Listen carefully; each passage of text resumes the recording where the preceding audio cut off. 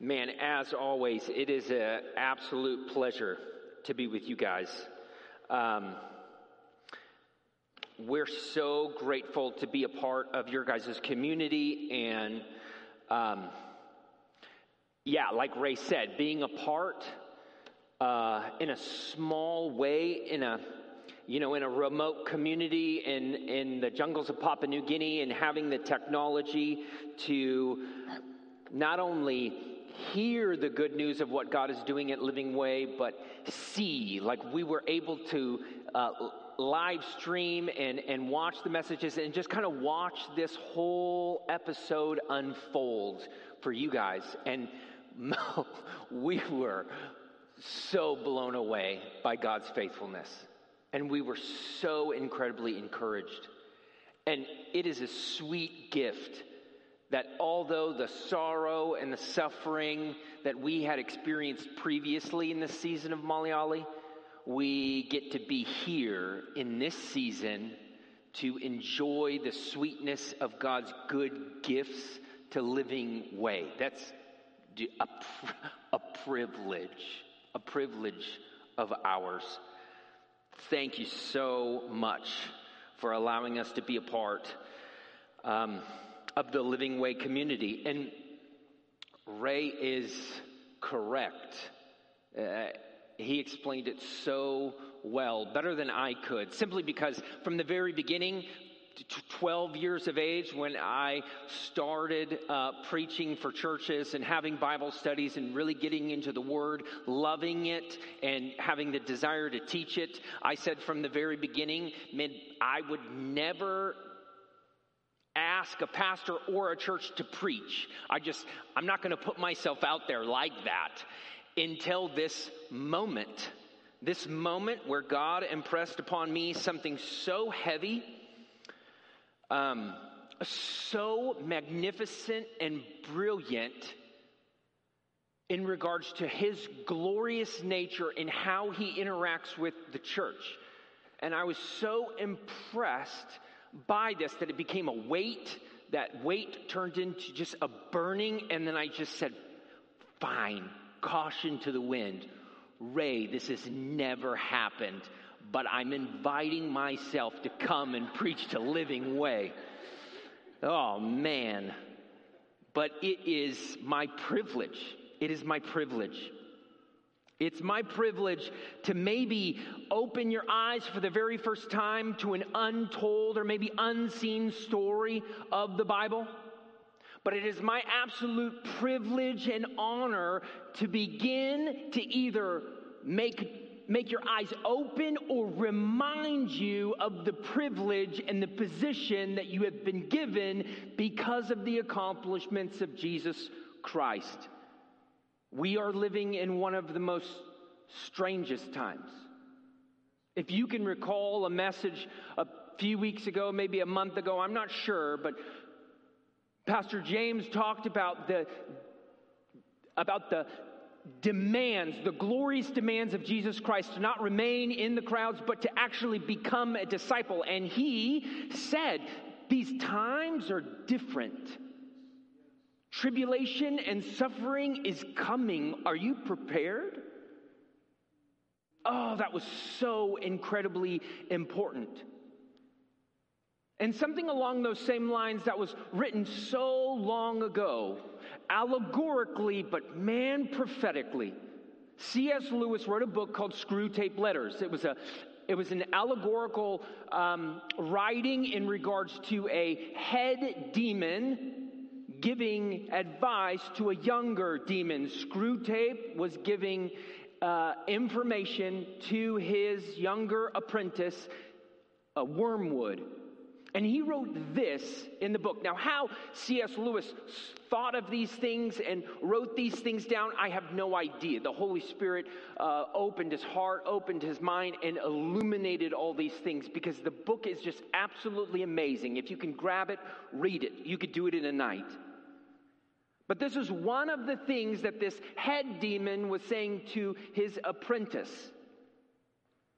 One of our great allies at present is the church itself.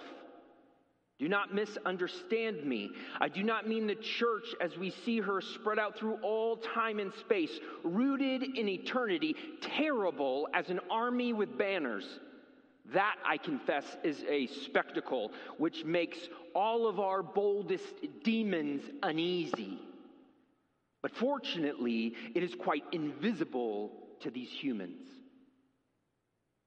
There is a realm that is completely unseen to our eyes. There is the heavenly places that we cannot see, and so God himself wrote it in a book so that we could read it. That we would not only understand what the heavenlies are, but what is in the heavenlies, what is placed in the heavenlies, and this outside realm, this unseen realm that we cannot see, he has written so that we would at least know what is there. But C.S. Lewis wrote a long time ago, and it is still so incredibly potent. Our greatest ally, this demon says, is the church itself, because the power of the church is invisible to them.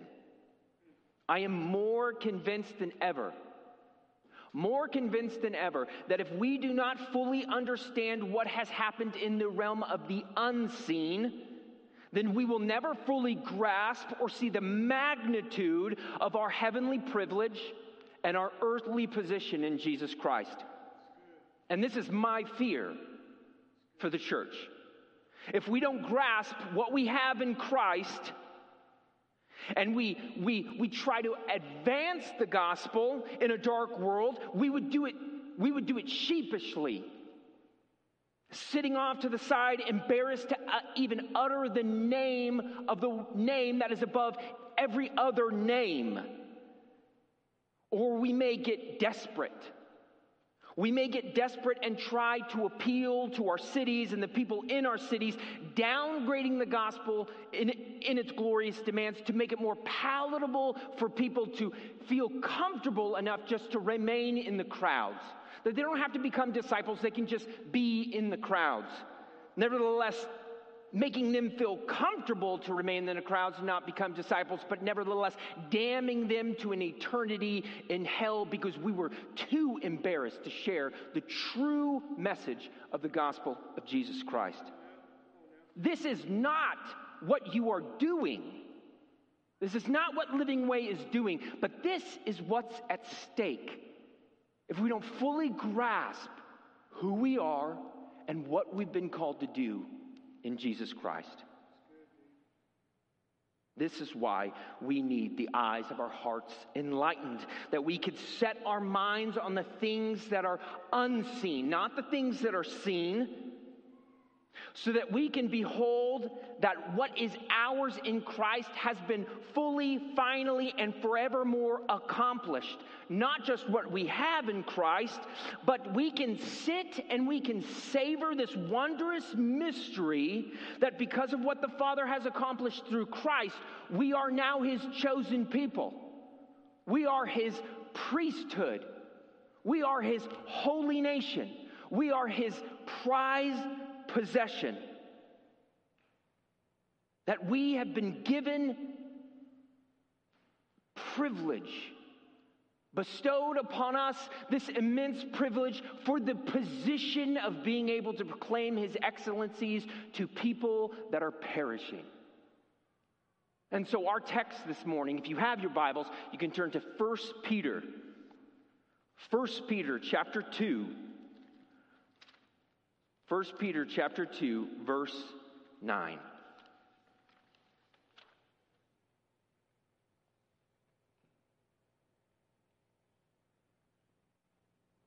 And as you turn there, I want to take a moment and pray for us. Oh God, would you enlighten our eyes that we may see the unseen? Would you enlarge our hearts that we could love you more and run in the way of your commandments with an eagerness and a ferocity, not just to obey you in word, but to obey you in deed, that we would see and savor the mystery of what you have done through your power in not only putting your Son to death, but raising him to life so that we can experience family. Oh God, would you just awaken our spirits to drink deeply of the riches of your word? Oh, would you help us to push everything away, lessen the distractions of our minds, make everything clear, guide us in your word so that we could see the beauty of who you are and what you have done through the accomplishments of Jesus Christ. Oh, may we glorify you today, both in the reading, the hearing, and the experiencing of your word. And it's in your name we ask these things. Amen. This morning, this is what we're going to do. This morning, we're going to be doing a light speed run, 30,000 feet in the Old Testament, in order to see the grand picture of Scripture. The reason why I'm going to be doing this is because there's an untold story in the Old Testament, either untold or unseen. But this story specifically will not only give us encouragement for the current war that we're in, but this untold story has massive implications on understanding our text in 1 Peter chapter 2, verse 9. So we will drink deep in regards to this chronological story of the Old Testament in order to feast on 1 Peter chapter 2, verse 9. This is the untold story of the war that started in the Old Testament. If you have paper, you can write these down, but we're gonna move. We're gonna move through the Old Testament so that we can see this story clearly. In the very beginning, God created all things perfectly, and in so doing, he created man and woman in perfect innocence. He placed them in the garden, Genesis chapter 2 and 3. Placed them in Eden to guard and to cultivate this garden. They were commanded to multiply, that their children and their children and their children, generation after generation, would be doing the same thing that their mother and father were doing. They would keep and cultivate this garden. Eventually, this garden would spread, and inevitably, this garden would cover the entire face of the earth.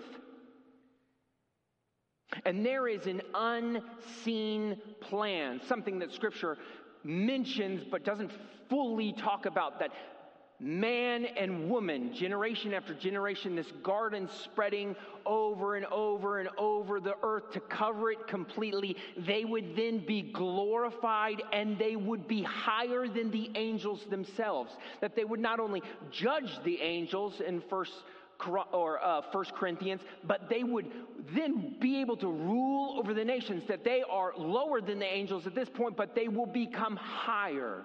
And because of this, they were absolutely hated by Satan.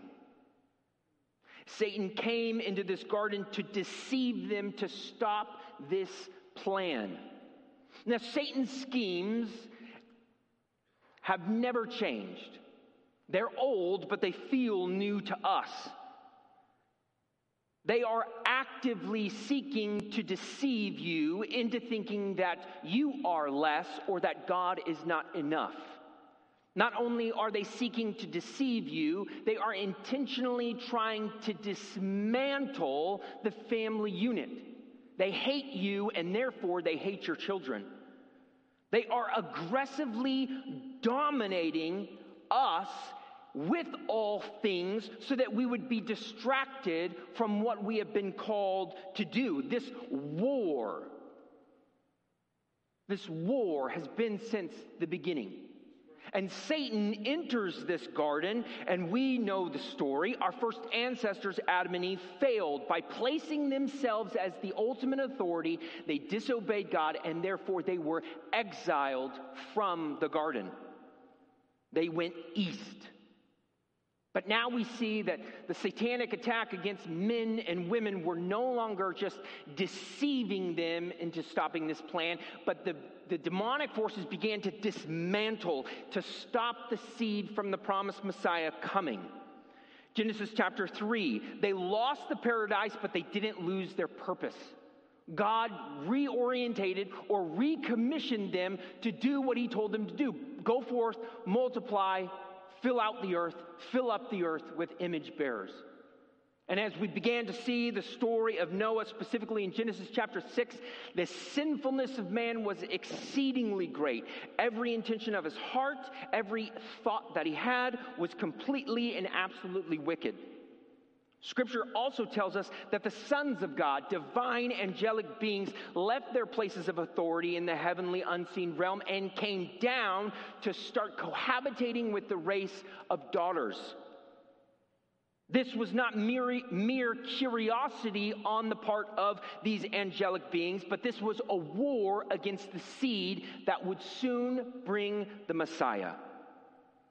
Sin was not only the cause of our ancestors' exile, but humanity's sin coupled with the divine being's sin, this would ultimately lead to the absolute destruction of the human race. One man, Noah, was found to be a friend of the Lord, and in so being, his family and the created order was rescued from the deluge, this great flood, a flood that will never, ever again, to the degree at which it happened, it will never happen again.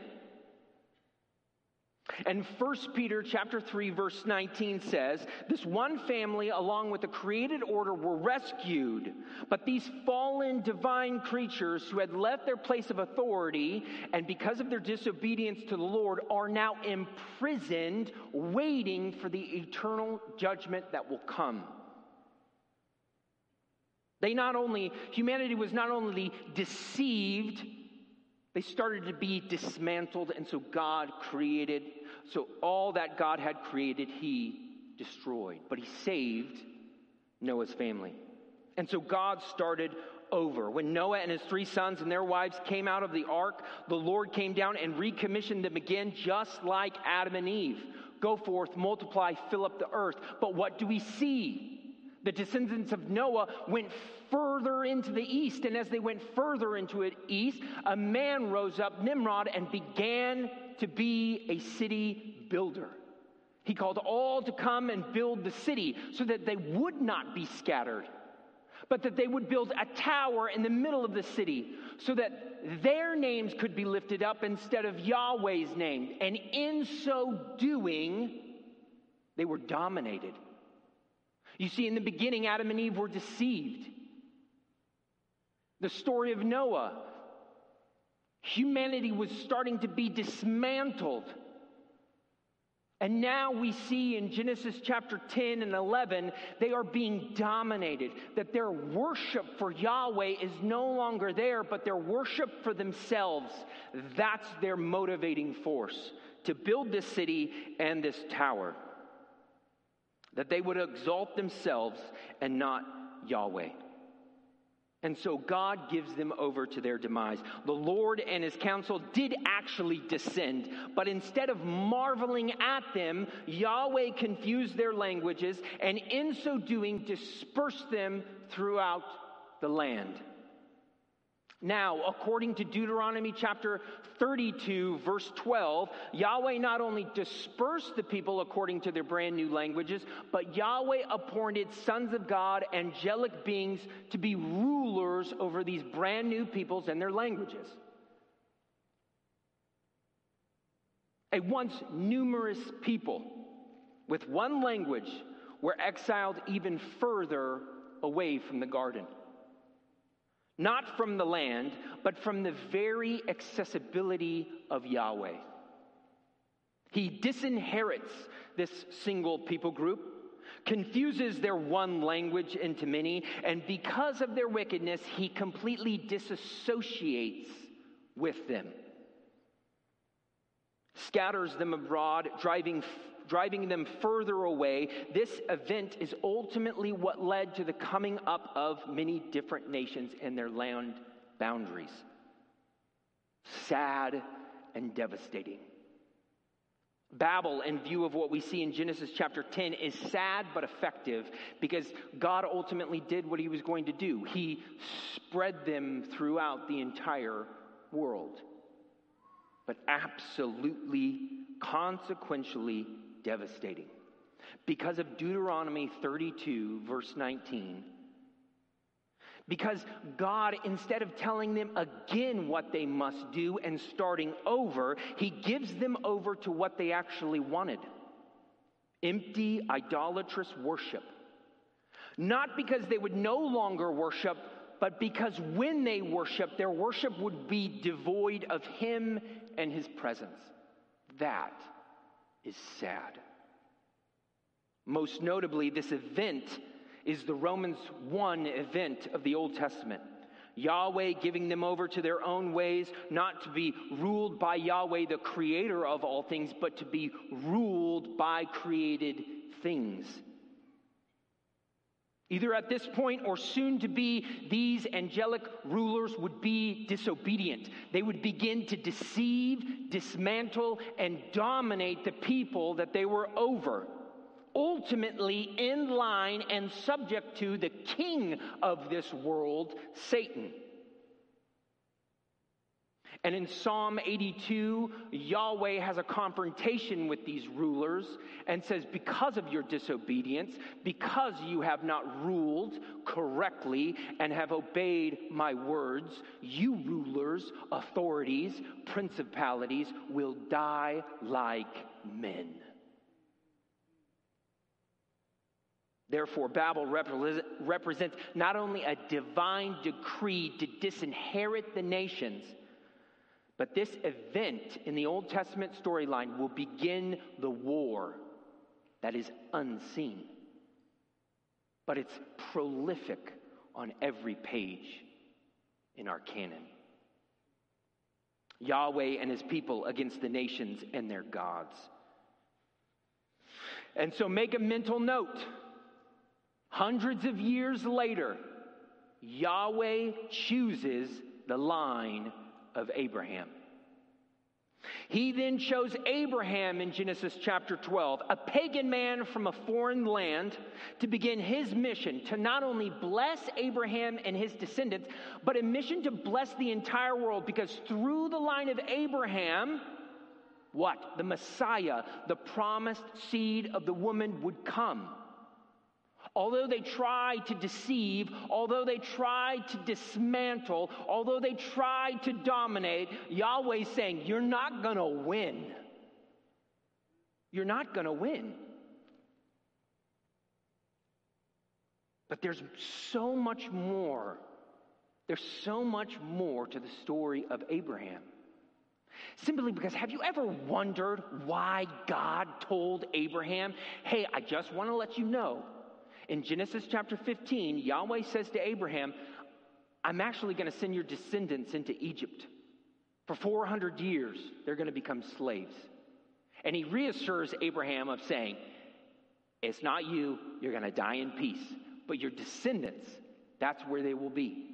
And from there, I will move them into your land that I have promised. Have you ever wondered, what is that all about? Why? Why would God choose to move them into Egypt? Because Egypt, at this point in time, would have been the Mecca of idol worship. Would have been militarily the greatest might the world had ever known. And they were exceedingly abundant in their knowledge. Therefore, Egypt would become the beachhead to God's war against the nations.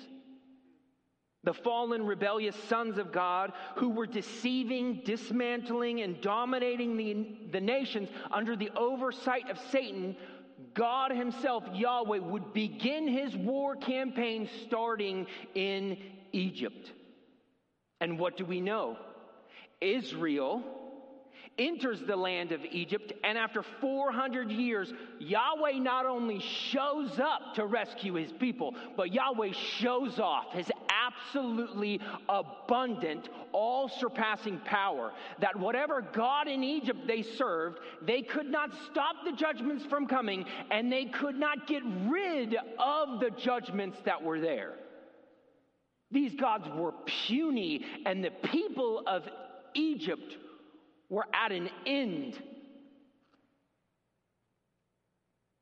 And God says to Pharaoh, I'm doing this. I have raised you up for a time like this, O pagan king, that my name will be proclaimed in all the earth. Why do you think God said that? Because by doing what he did, and doing where he did it, executing judgment on just not the nation of Egypt and not just the gods the Egyptians served, but rescuing his people, the proclamation would go forth both by humans and divine beings. It would be a tidal wave, an aftershock of epic proportions. Yahweh is on the move. Yahweh and his army are on the move. And who would fear? Everyone. Everyone would fear. According to Exodus 12:12, Yahweh put all the Egyptian gods into public shame by executing judgments. Not only that, but he put them into utter shame because there were multitudes of Egyptians who saw what Yahweh did, and during the exodus of Israel leaving Egypt, some of the Egyptians said, yeah, we're going with them. We're going with them.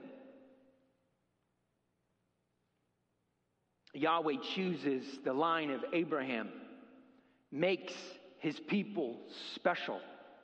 And he then establishes the priesthood. Make a note, Yahweh establishes the priesthood. Then Yahweh, at this point, after rescuing his people, begins to give Moses instructions on the mountain that the priesthood would be established. According to Exodus 19, verse 6, they would become a kingdom of priests and a holy nation.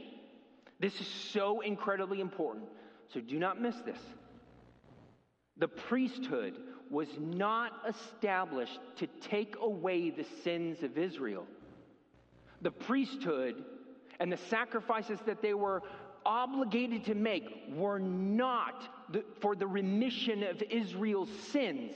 The priesthood was established so that Israel's conquering king could be in their midst. The priests mediated the conditions between people and a holy God so that a sinful people could have a holy conquering king in their midst, unlike any other nation. That Yahweh would say, I'm going to fight your battles. I am with you. I'm going to win your war. Just trust me and watch. I'm there with you. And Yahweh, he would dwell among his people for the very first time since the Garden of Eden. But this time, he is not a God so friendly to leisurely walk among the garden and have a conversation. No, this God was going to enter the land and be a conquering king and show his people, the nations, and those rulers and authorities that have rebelled against Yahweh since the Tower of Babel, I am the one true God. He was going to war. And eventually, they crossed that Jordan. The people of Israel entered the promised land, and in Joshua chapter 3, Joshua grabs 12 stones. Him, not specifically, but he calls 12 men to get 12 stones and put those 12 stones where the priests walked through the Jordan River. That all of Israel would be able to point back and say, if there was a son or daughter who arose later in generations to say, hey, what are those stones for? Israel would be able to say, those stones show all the surpassing worth of trusting in Yahweh. That because what he says he will do, we can trust him. Those stones show us that he not only is giving us the land, but we can be confident that he is going to see it through to completion. Because if he opened the Jordan for all of us to walk through, he's going to make a way for us to receive his promises. And Joshua, not Moses, would be the leader, leading the people of Israel into the land promised to their fathers. They knew what their mission was.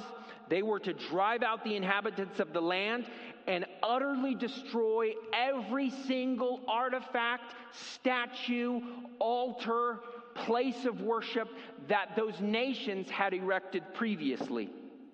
And in Joshua chapter 1, the Lord speaks to Joshua and says, "Be strong and courageous. I am with you." Why? Why would he say that to Joshua? Because those in the land and surrounding the land were visibly greater in number, stronger in military, and they had a crazy amount more possessions than the Israelites. The Israelites would look upon them and they would be in the temptation of giving up because there's no way we can do this. They would begin to compare themselves to the people. But Joshua was in full confidence, and through his confident faith, he galvanized these people to go into the land and begin to take it. Because Joshua was not comparing the people to Israel. He was comparing the nations to his God. And if God is for us, who can be against us? I am with you. Be strong and courageous. And so Yahweh establishes his nation. They go into the land. We see story after story. God would remind them, I'm with you. I'm with you. I'm fighting your battles. I'm winning your wars. I'm with you. Which is ultimately just look to everything that's unseen. Believe that I'm here in your midst and I will fight for you. Time after time they made mistake after mistake. Failure after failure. But he would constantly come and remind them, I'm with you. I'm with you. Trust me. And finally, in Joshua chapter 24, the covenant between Israel and Yahweh was sealed in the land of Shechem. That there was peace on either side. War was at an end. There was still land to take. There was still failure and mistake. But they covenanted with Yahweh and said, this is what we will do. They are finally arriving at their purpose.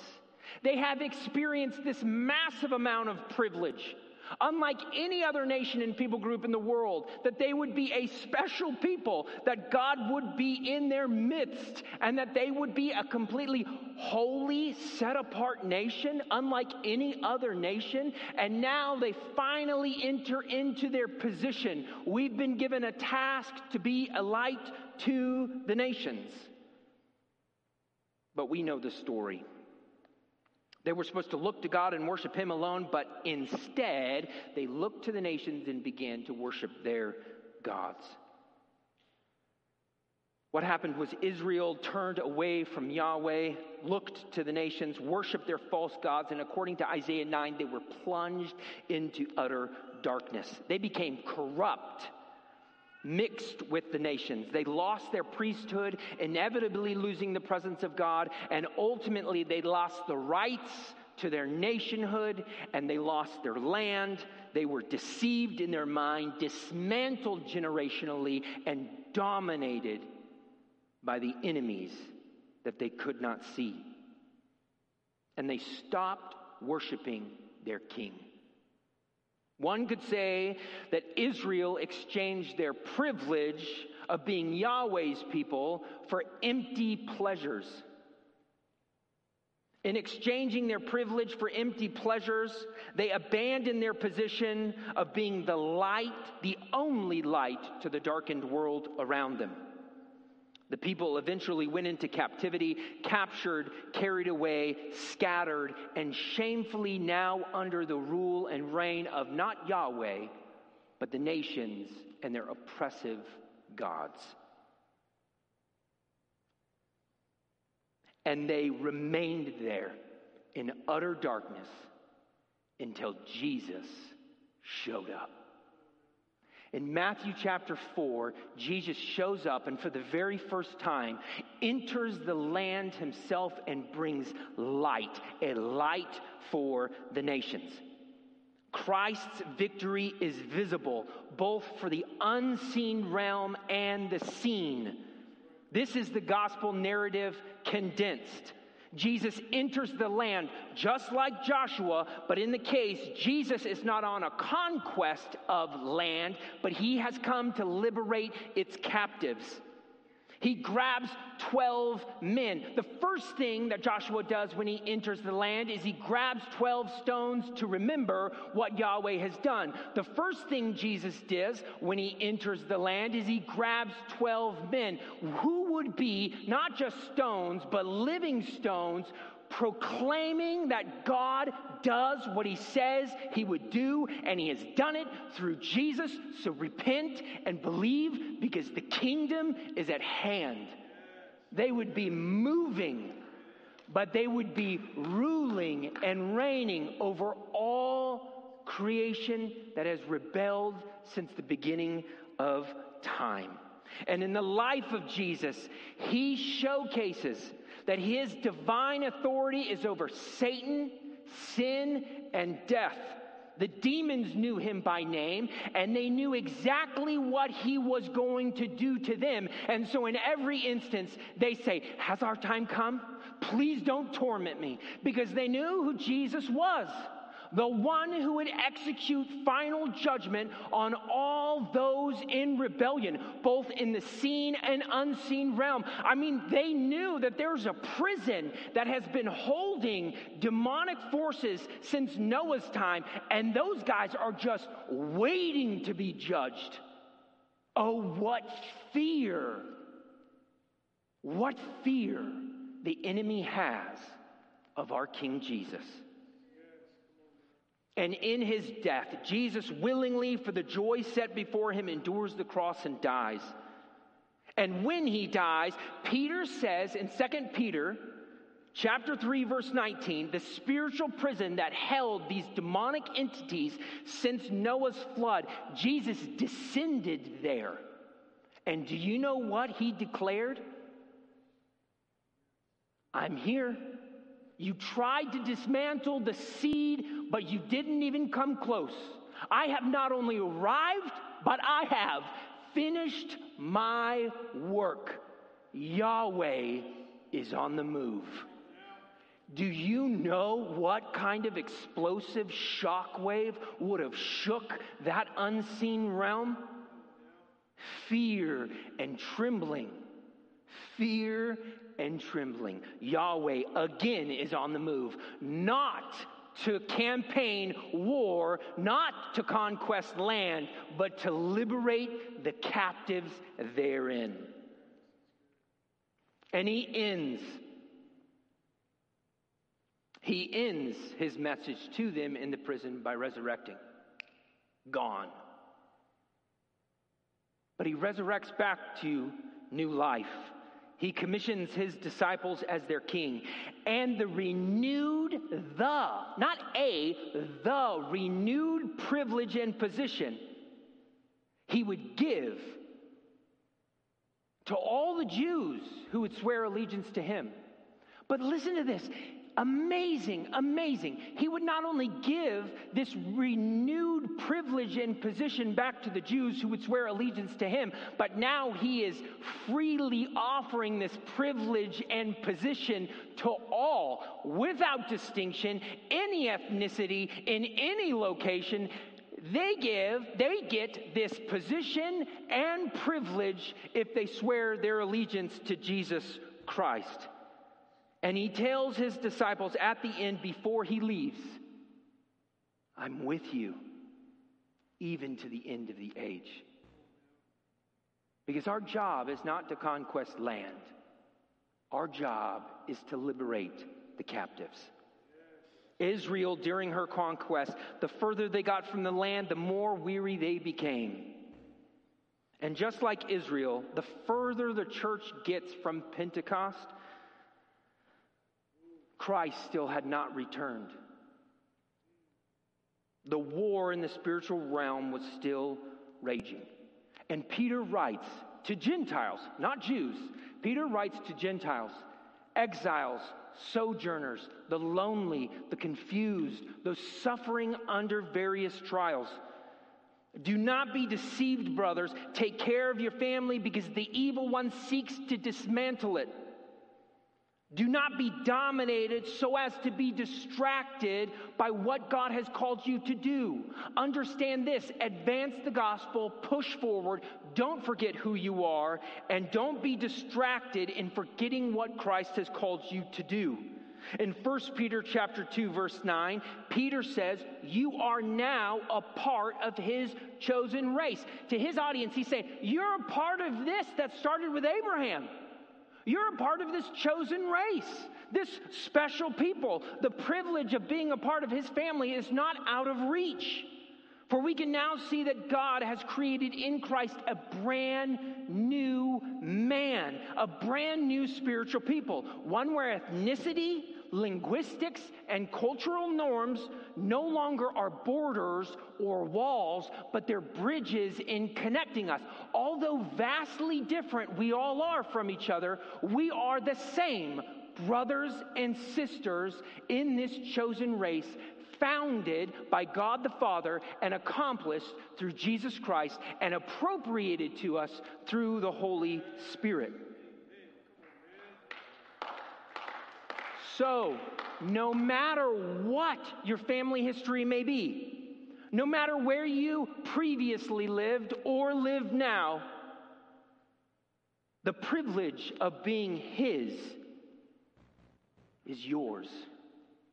Peter says, you are not just a chosen race, but you are a part of his royal priesthood and his holy nation. The privilege of being royal priests is no longer for a select group. And living under his rule and reign is no longer reserved for people living in specific boundaries. So no matter what, whatever you have gone through, whatever you are going through, you are royal. You are his priest. You are his set apart holy nation.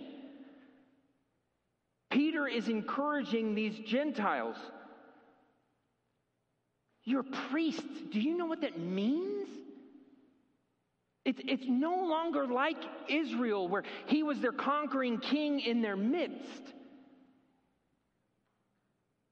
But because we are royal priests, the veil has been torn and we are now in the most holy of holies. It's not about God being in our midst. God is trying to show you, no. I'm not coming down to you. You've come up to me. You're in my presence. There is a huge, huge difference. And he's saying to these people, listen, who you are, although it may look like nothing on the outside, in the seen realm, in the unseen realm, you possess everything. Peter is helping them in light of their situation to see that they are blessed beyond measure. They are privileged. But Peter wants them to make the connection, who you are and what you are to do. You have been chosen. You have become priests. You are a holy nation. You are his, so that you may proclaim the excellencies of him. That in spite of their circumstances, they can proclaim the excellencies of Him who blessed them immensely. Why are we tasked to stand in the privilege that we have been given, the blessing from the Father? To stand in that privilege and step out to proclaim the excellencies of Him, because not only when we proclaim do we rescue the people that are perishing, but when we proclaim, we are triumphantly saying and casting the judgment that is upon every single ruler, authority, cosmic power, and evil force, that they have no power, that they are at an end. So when we proclaim the goodness of God in the seen realm, people hear it and believe. But when we proclaim the excellencies of Jesus Christ in the unseen realm, they hear it and they fear. There is power in the excellencies of Jesus Christ. Privilege is our kingdom mindset, and proclamation is our kingdom business. We are a long way from Pentecost. These believers in 1 Peter were a ways off, but we are really far. And Jesus Christ, our King, has still not returned. And the time of trouble is indeed at hand. And Peter's words to these exiles, his encouragement to them, is all the more necessary for us. As we labor, we do not labor in vain, but we are thankful because we know that our work for Him will never be in vain. That these are not empty things that we do in going out and proclaiming the name of Jesus to a dying world. Proclaiming the name of Jesus in the unseen realm of casting final judgment upon our unseen foes. We wrestle against not flesh and blood, but all the rulers and authority and principalities and evil forces. This is why I'm convinced if we do not see what is unseen, that we are chosen, royal, priests, holy, and His possession, that we may buckle under the suffering and trials that will come. You may think this is a small move into a new building, but beloved, as we have seen through the Old Testament, there is no such thing as a small move. This is your allotment. And if they are scheming and talking in the unseen realm, then you ought to be preparing your minds for what they have in store. But the good thing is, their schemes and strategies and strongholds are old. And the power of Jesus Christ is mighty.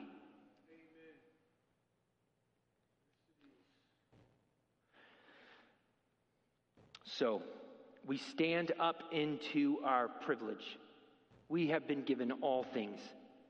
We are privileged, and we have gained all that we did not deserve. An eternal life that we could have never earned. And He accomplished all things that we could have never done. And so we come to His house, we sit at His table, we eat His food, and we're dressed in His Son's righteousness. We have an inheritance waiting for us that is imperishable, undefiled, unfading, and kept in heaven for us. There's a book with your name. If you have sworn your allegiance to Jesus Christ as your King, there's a book with your name in it that will never be blotted out and that could never be erased. That this inheritance that is waiting for the day for you to take possession of it is physically sealed and guaranteed by the Holy Spirit Himself. He is waiting for you to take possession of it. And 2,000 years ago, when Jesus ascended into power, He ascended to the right hand of the Father. Where? In the heavenly places. Where in the heavenly places? Far above all rule, authority, power, and dominion, and above every name that is named in this age and also into the one to come. When he raised you up, you can't see it, but he wrote it. Where are you? Here? No, you're seated with him, according to Ephesians. My, what privilege we have received. We have been blessed beyond measure according to his surpassing greatness. So you have been blessed so that you can do something? That's not what Ephesians says. Ephesians says you have been blessed so that he can show you the immeasurable greatness of his kindness for all of eternity, full stop. He just wants to love you and show you forever. But Peter says that you may proclaim the excellencies of him who has called you out of darkness and into his marvelous light. We not only step up into our privilege, but we step out into our position. We have been given all things so that we could be the only ones now to proclaim the excellencies of him. Israel was blessed, but oh, the church, how she has been immeasurably blessed. So that we could not just speak, but we could actually be the very mouthpiece of God, as if God himself was speaking through us and appealing to this generation. Come to Christ and be saved, be reconciled to God and become a friend, because salvation is today.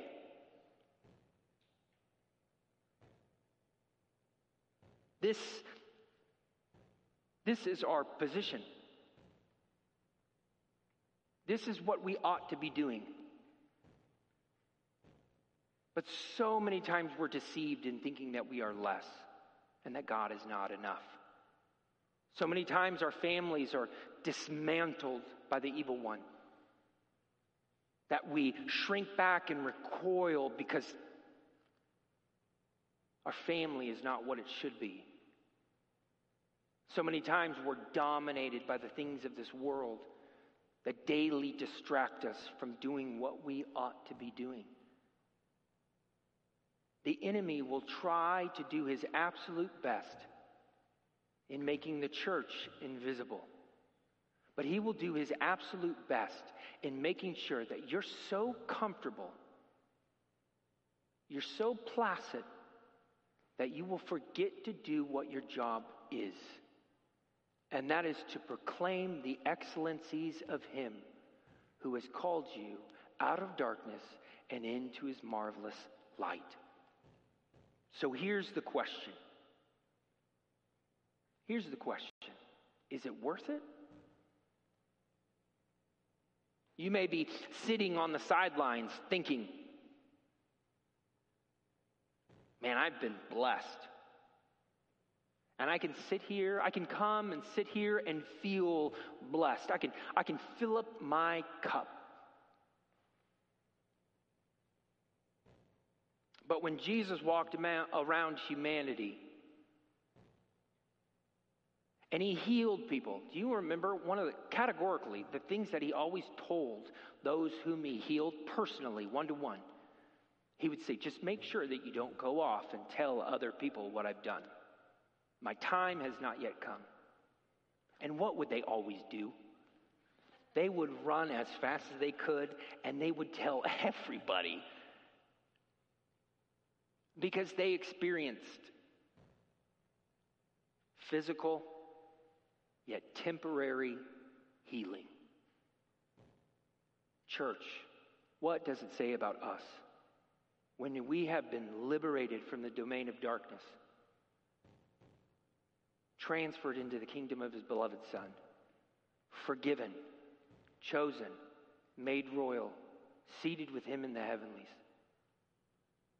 and we keep those things to ourselves? Is it worth it? Is it worth it to suffer slight embarrassment, to fumble over your words, to feel like maybe what you say will be miscommunicated? But is it worth it? Absolutely, it's worth it. I'd like us all just to take a moment, bow your heads, close your eyes, and ask yourself, is it worth it?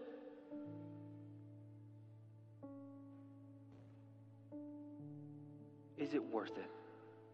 We have been blessed with so much. And we have been given a position to proclaim the excellencies of Christ.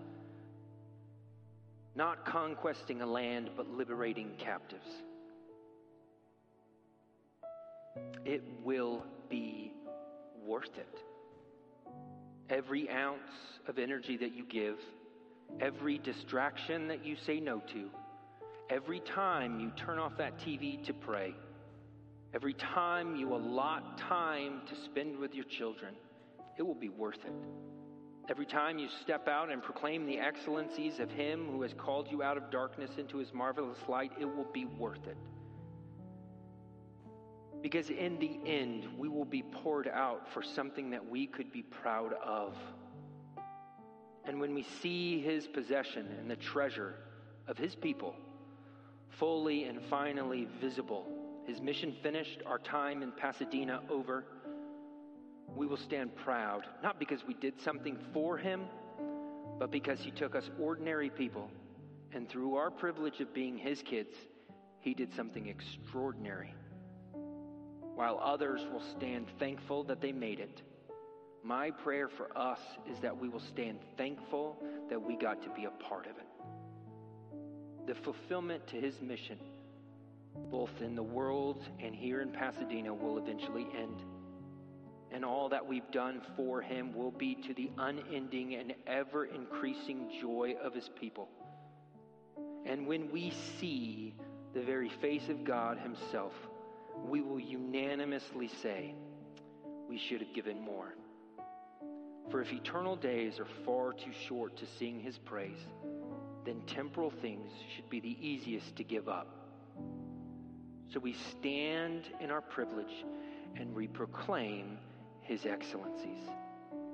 Jesus is King, He is won, and He's coming back. So be strong and courageous, because He's with us, even to the very end.